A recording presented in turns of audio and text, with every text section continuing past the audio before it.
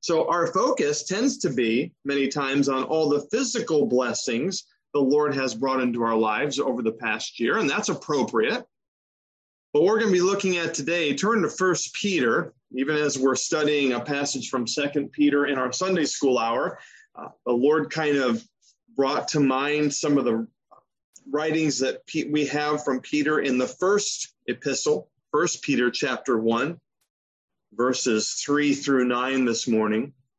And Peter lists here a multitude of the blessings that we receive because of our salvation in Christ. And these tend to get short-thrifted, if I can use that word. I think that's appropriate, in our thoughts and in our lists of thanksgiving. And that should never be. Actually, folks, these blessings that Peter lists should be first and foremost on our minds as we reflect on Thanksgiving. You know, we could do this in multiple passages. Remember, we studied Ephesians recently in the first 3 chapters. Certainly the first chapter, Paul just lists this fireworks display of all that we have in Christ. But we've been through that recently, and that's a little long, and Peter gives us in a more concentrated form here so many of a list of blessings. And really, you could entitle this just Thanksgiving for our full salvation. Peter's offering thanksgiving to our God and Father for all that he has done for us and reminding us that God is worthy and deserves all of our thanksgiving, praise, and worship. And that's what we're attempting to do this morning, is do that. And we're just going to go through, and I just really want to kind of list these things and emphasize them. We could spend weeks on all that Peter brings up here in his discussion, in his writing of the blessings we have in Christ.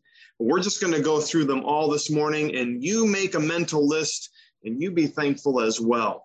I'm going to read the whole passage this morning that we'll be looking at so you can prepare your hearts, and then we'll pray together. Look at verse 3 of chapter 1. Blessed be the God and Father of our Lord Jesus Christ. According to his great mercy, he has caused us to be born again to a living hope through the resurrection of Jesus Christ from the dead, to an inheritance that is imperishable, undefiled, and unfading, kept in heaven for you, who by God's power are being guarded through faith for a salvation ready to be revealed in the last time.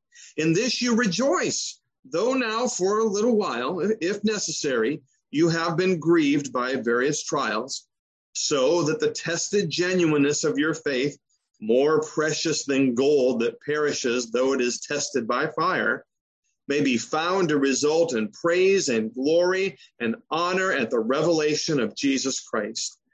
Though you have not seen him, you love him.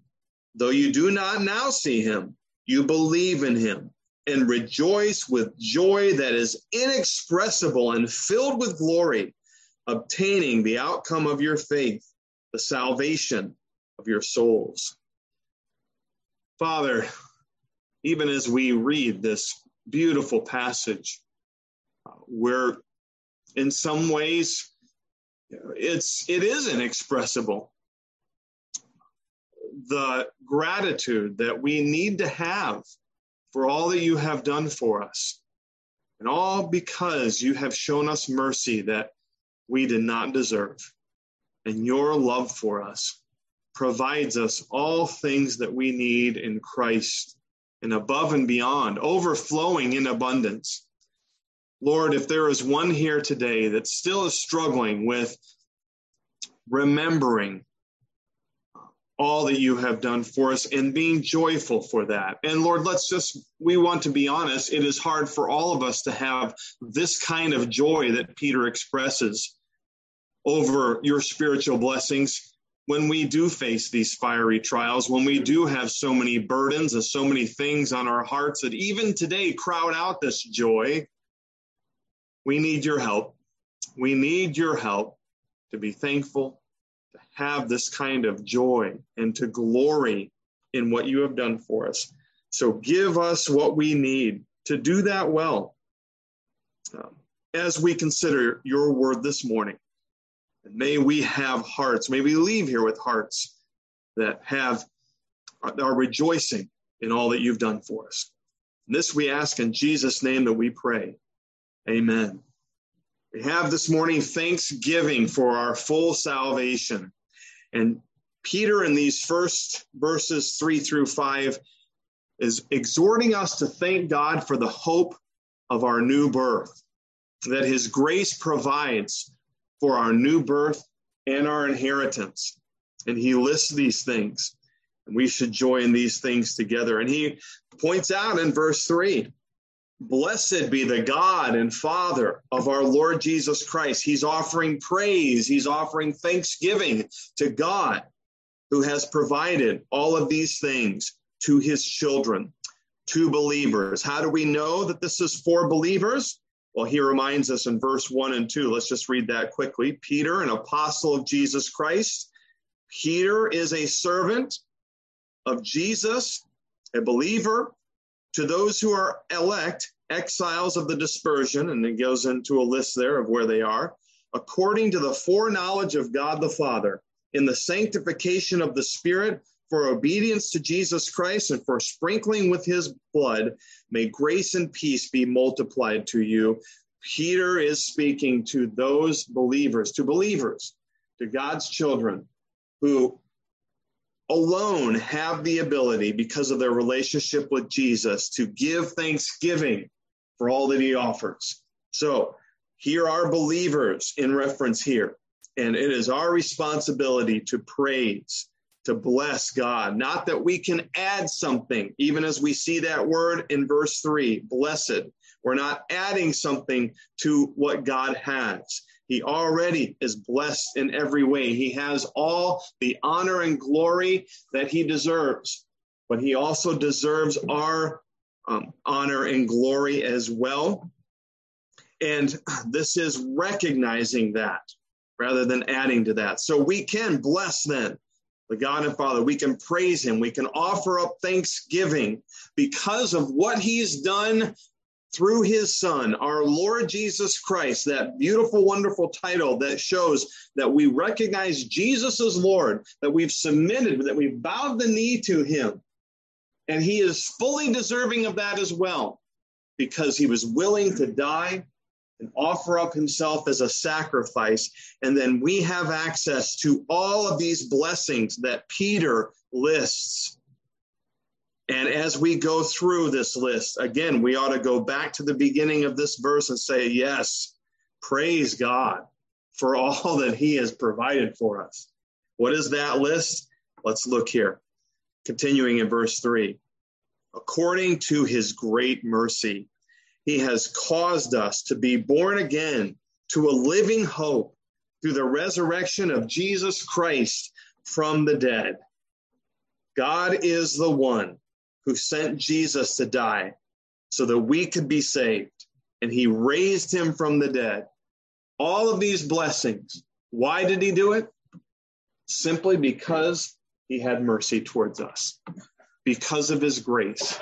Undeserved. Rebels that were shaking their fists at him and saying, I want my own way. Even as we talked about in Sunday school this morning, self-centered, self-focused people who live for themselves. And God in his mercy reached out and said, I will provide salvation through my Son. And it is all because of his love for us. Nothing in our own merit. That is his mercy. Mercy is love that is acted upon. God just didn't love us, but he acted because of his love and helped us in our great spiritual need because of our sin. Lord, folks, is that at the top of our list this morning? Have you thanked God just for his mercy? Lord, I know the sin in my own heart. I know the struggles I had coming to church today. Lord, we're trying to help prepare our hearts, and even trying to prepare for worship. There are things that come up that we have struggles with. And we know that we don't deserve any of this that you have done. Lord, thank you. Father, thank you for your mercy. It ought to be the tops on our list, right? As we thank him. Well, don't worry. Peter also has plenty more things as well. Let's continue to look at the end of that verse. Because of his grace, his great mercy, and it is great, he caused us to be born again to a living hope. He has provided new life for us through that new birth. And so many of these things that Peter talks about ties into our study in the Gospel of John. I'm so thankful for that. We've talked about the new birth, dead in our sins, needing that reviving, spiritual reviving that only God could provide through Jesus Christ. And he was willing to do that. Rebirth. We're made anew. We have a desire to serve God. We have the ability to be able to serve him because we're new people. Have you praised? Are you thankful for the fact that you are a new person? That you have experienced rebirth through faith in Christ? All of God's work. Even as we go through this week, just think all of the blessings that we have because we are born again. And the work that Jesus has done. Be thankful for that. And because we're born again, because we are new creations, we have a living hope. How is that possible? Through the resurrection of Jesus Christ from the dead. Yes, Jesus had to die for our sin. He had to shed his blood. Peter mentioned that in verse 2. The sprinkling with his blood that provides atonement, that provides cleansing from our sin. He had to die, but he also had to conquer death. And he was resurrected. And because Jesus conquered death, he can conquer the spiritual death in our lives through sin and give us that new life. Oh, be thankful. Be grateful that we have this living, confident hope because Jesus was resurrected. And because he was willing to die for us and shed his blood for us. Are you thankful for the sacrifice that Jesus has done for you this morning, for us? Are you thankful that death couldn't keep him in the grave? Are you thankful that he had victory over Satan and sin and death? We've only gotten through one verse, and we have many, many things to be thankful for this morning. That idea of a living hope. We've talked about this many times, but we'll mention it again. That's not the kind of hope that we think of in our society today. Well, I hope so-and-so wins such and such of a championship. Well, I hope that things work out the way that I want them to. I hope Thanksgiving works out okay with family and everything. Things can get a little rough sometimes when family gets together. Oh, I hope there's not too much awkwardness and there's no dissension. That idea of hope is something that we really, really want to happen, but we're not entirely sure that it will. But folks, that is the exact opposite of biblical hope.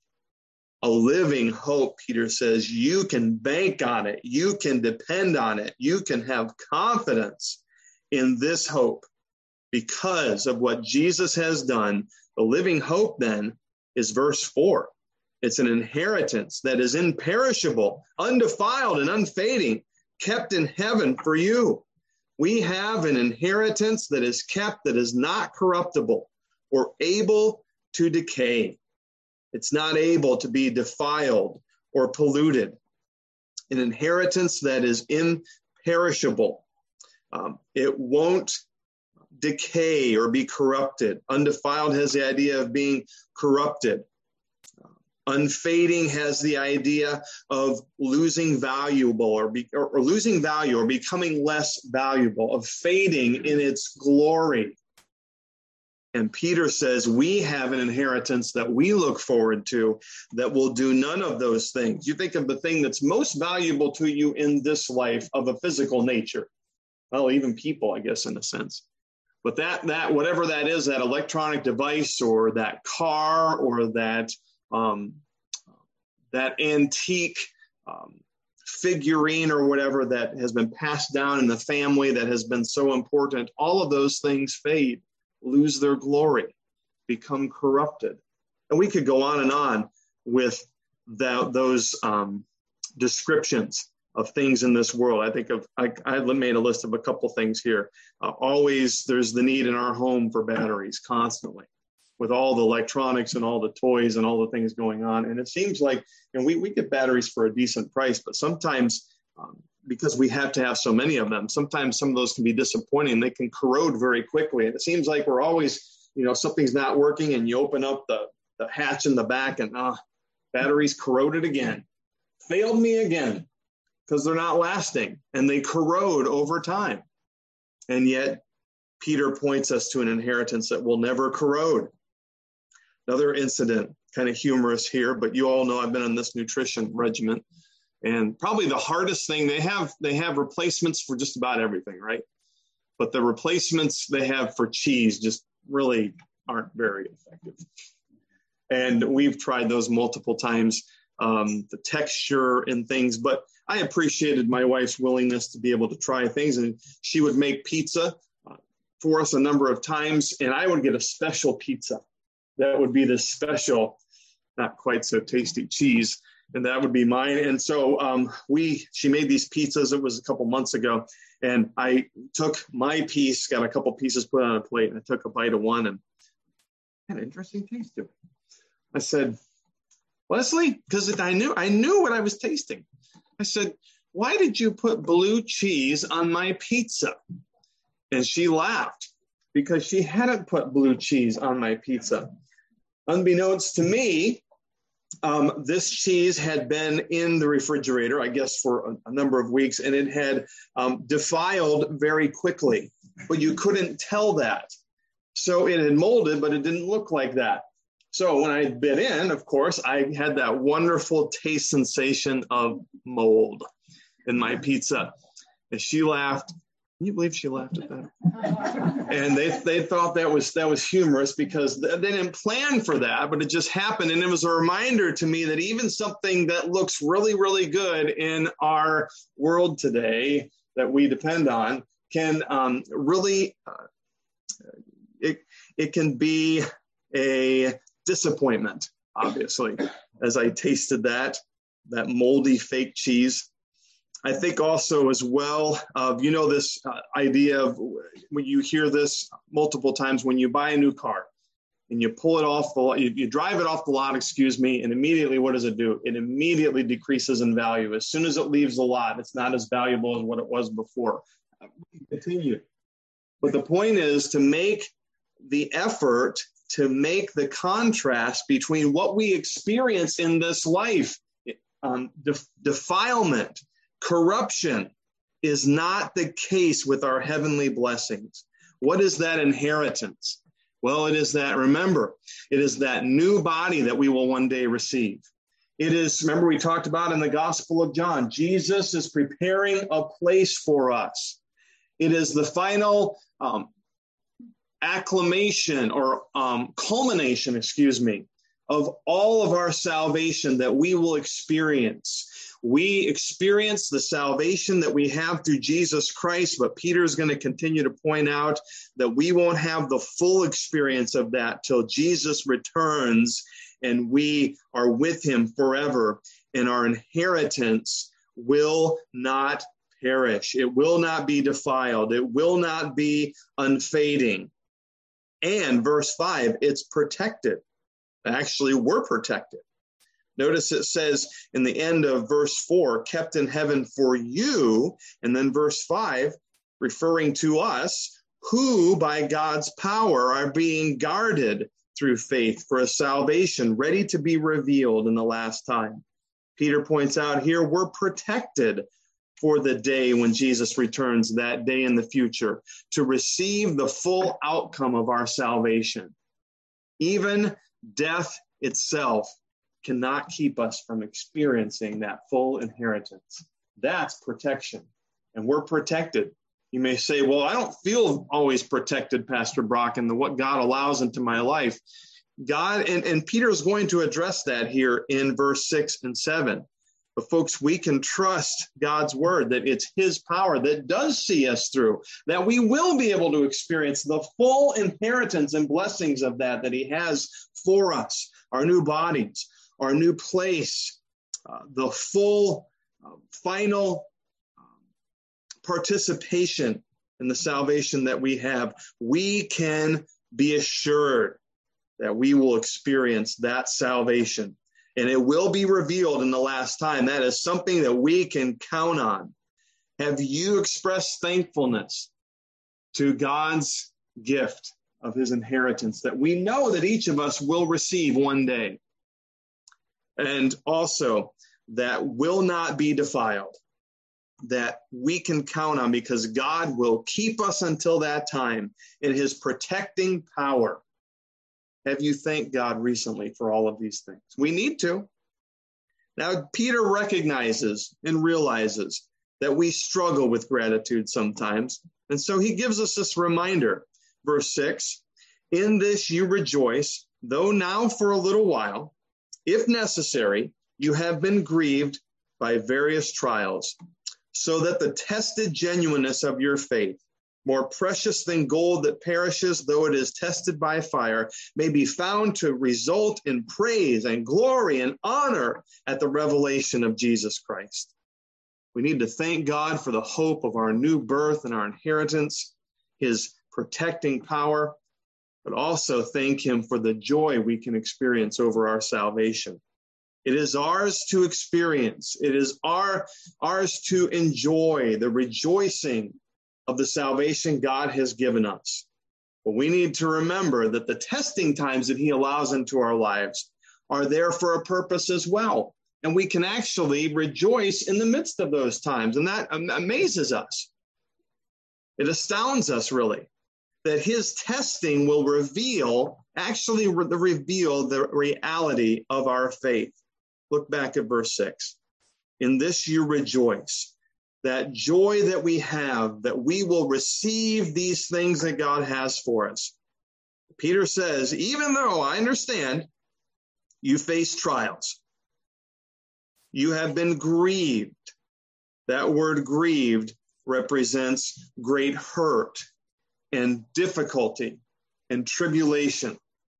Peter in that word recognizes that we face very hard things in this life. But here's the interesting thing. That word rejoice that we just mentioned has the idea of jubilant exultation. Now, those two things seem opposite to us many times. When you're going through difficult trials, you don't feel like being jubilant and exalting God, and many times in your emotions. But folks, when we truly understand, as Peter does, the value and we have the expectation of what we're going to experience one day, it is true. Peter says this, that we can have a jubilant exultation that carries us through a variety of pain, deep pain, and great hurt. And he points us to the fact that we will have an eternity of treasure in our inheritance, an eternity to enjoy our inheritance that outshines any temporary trials. He says, remember, these trials are only going to be for a little while. It's almost as if Peter is making light of the things that we go through really when we read this. And I have to be honest with you. I try to be all the time. When I read these epistles and when I read 1 Peter, it is always convicting to me. I'm always reminded, I need to grow in my personal walk with God because I don't experience the joy in the way that I should over the things that God is doing in my life. Many times I get frustrated.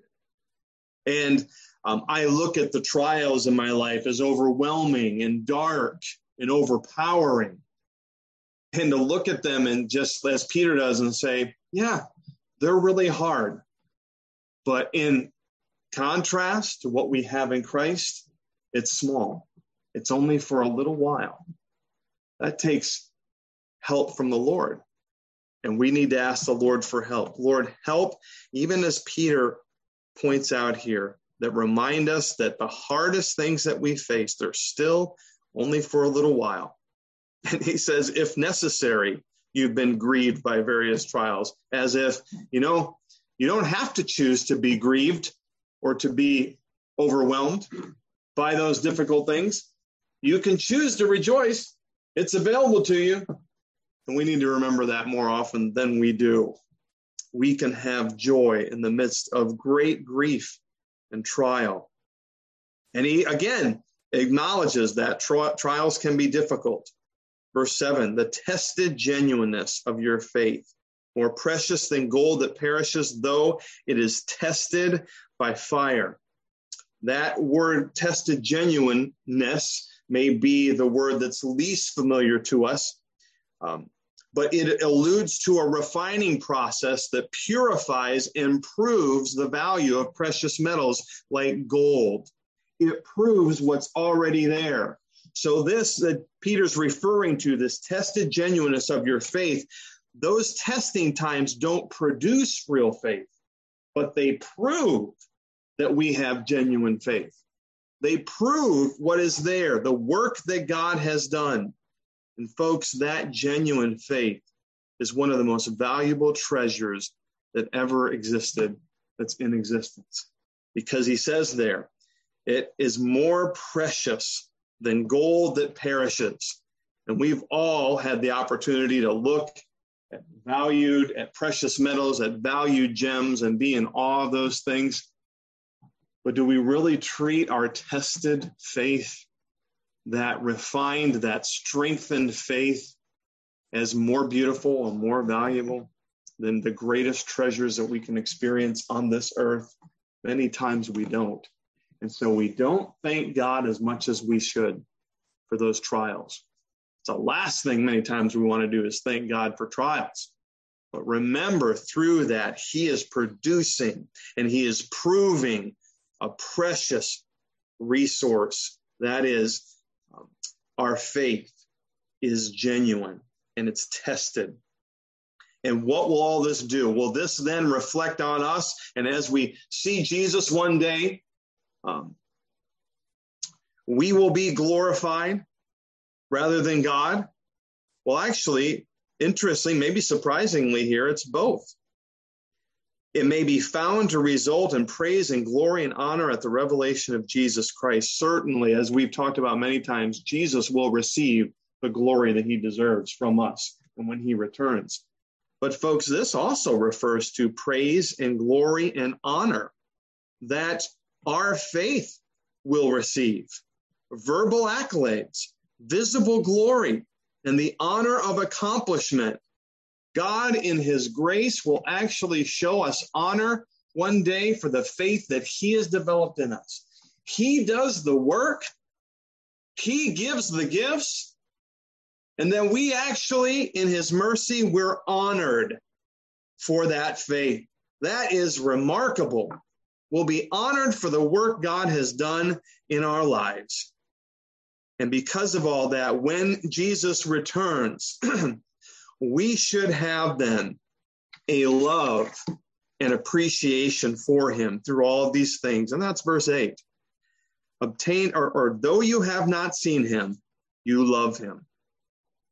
Though you do not now see him, you believe in him and rejoice with joy that is inexpressible and filled with glory.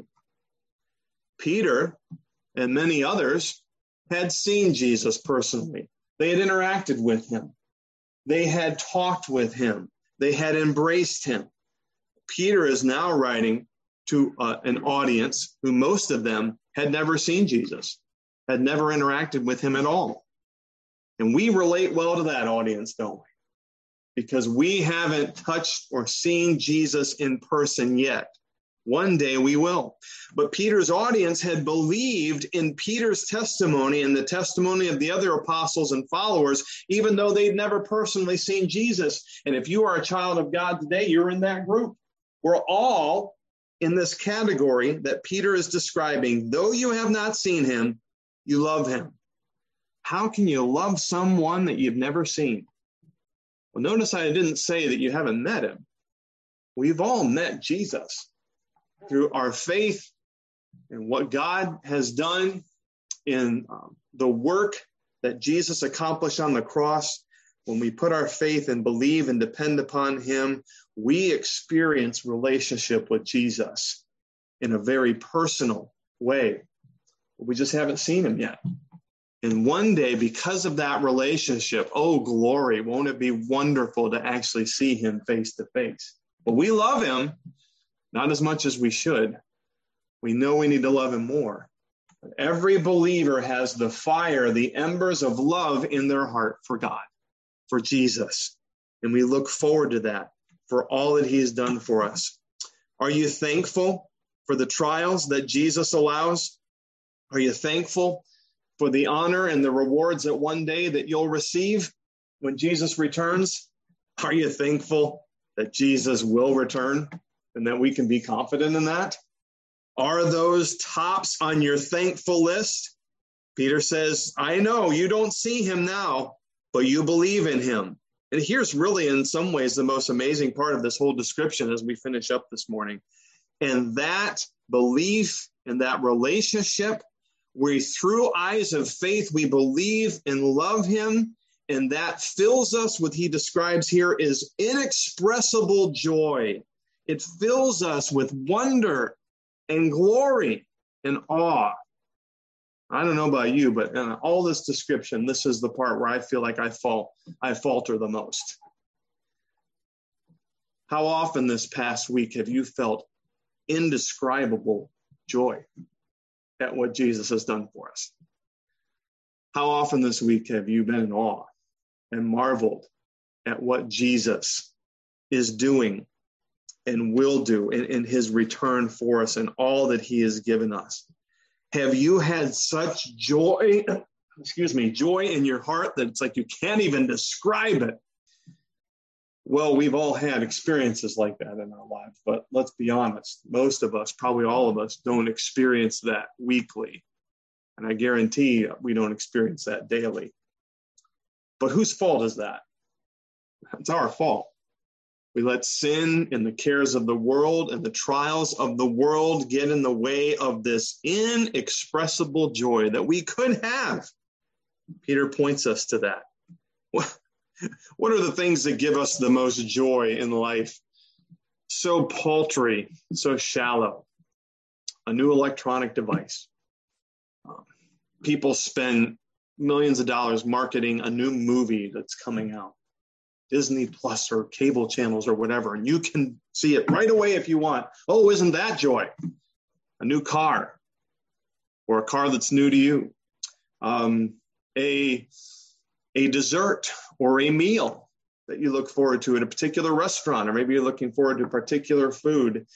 When I list those things in comparison to what we've just seen, we understand they're shallow and paltry, but folks, aren't those the things that bring us the most joy on a daily basis? Is our food and electronics and opportunities to earn more money. And those are many times the closest things that we come to in indescribable joy. And we realize how far we fail, how far we fall from what we could experience. And I hope this is encouraging, but also exhorting to us. We can be filled with joy that's inexpressible. We can be filled with wonder and awe of what Jesus has done and will do. Because verse 9, obtaining the outcome of your faith, the salvation of your souls. Wait a minute, Pastor Brock, that's future. Why would Peter describe the salvation of your souls as future? I'm saved. I've put my faith and trust in Jesus Christ. Yes, that's true. You are saved. That genuine faith, dependence in Jesus has provided you salvation from sin. You do have an inheritance. You do have a place to look forward to that Jesus is providing for you. But Peter wraps his description and his focus here on the whole picture of salvation, not just what's happened in the past. There's three aspects to our salvation. For those of us that have trusted Christ, it's what Jesus has done when we put our faith in him, that cleansing. We're given his righteousness. We're made anew. There's a present reality that Jesus, a present reality of our salvation, that's sanctification, that he continues to practically daily renew us and help us become more like him and his character. But there's a future aspect to salvation as well, when we will enjoy all and experience the ultimate experience, full experience of our salvation. And that's when Jesus returns and gives us our inheritance and all those things. And Peter takes all of those things and describes them together so that when he says in verse 9 that one day we will obtain the outcome of our faith, it's all through God, but we are called upon to depend upon that work. The salvation, your souls then, is what Peter's describing here is the accumulation of all that salvation means to us, the appropriation of our complete salvation. In other words, one day, all of its wonderful realities will be experienced. And that is what Peter is describing here. And folks, when we realize that, that ought to cause us to well up with joy and awe and wonder. Confident hope. Jesus will return and we will experience the appropriation. The wonderful realities fully will be experienced of what salvation is and what Jesus has done. If that doesn't bring joy and excitement and thankfulness and gratitude, folks, nothing will. And as believers, it should. So, actually, Spurgeon says here, in regards, I'll give you a quote here, he that takes care of our times will take care of our eternity. Are you trusting in that? Are you trusting? When you trust that God will take care of all this and you believe what Peter said here, then you will experience gratitude, joy, marvel, and awe for what God's doing in your life and in my life.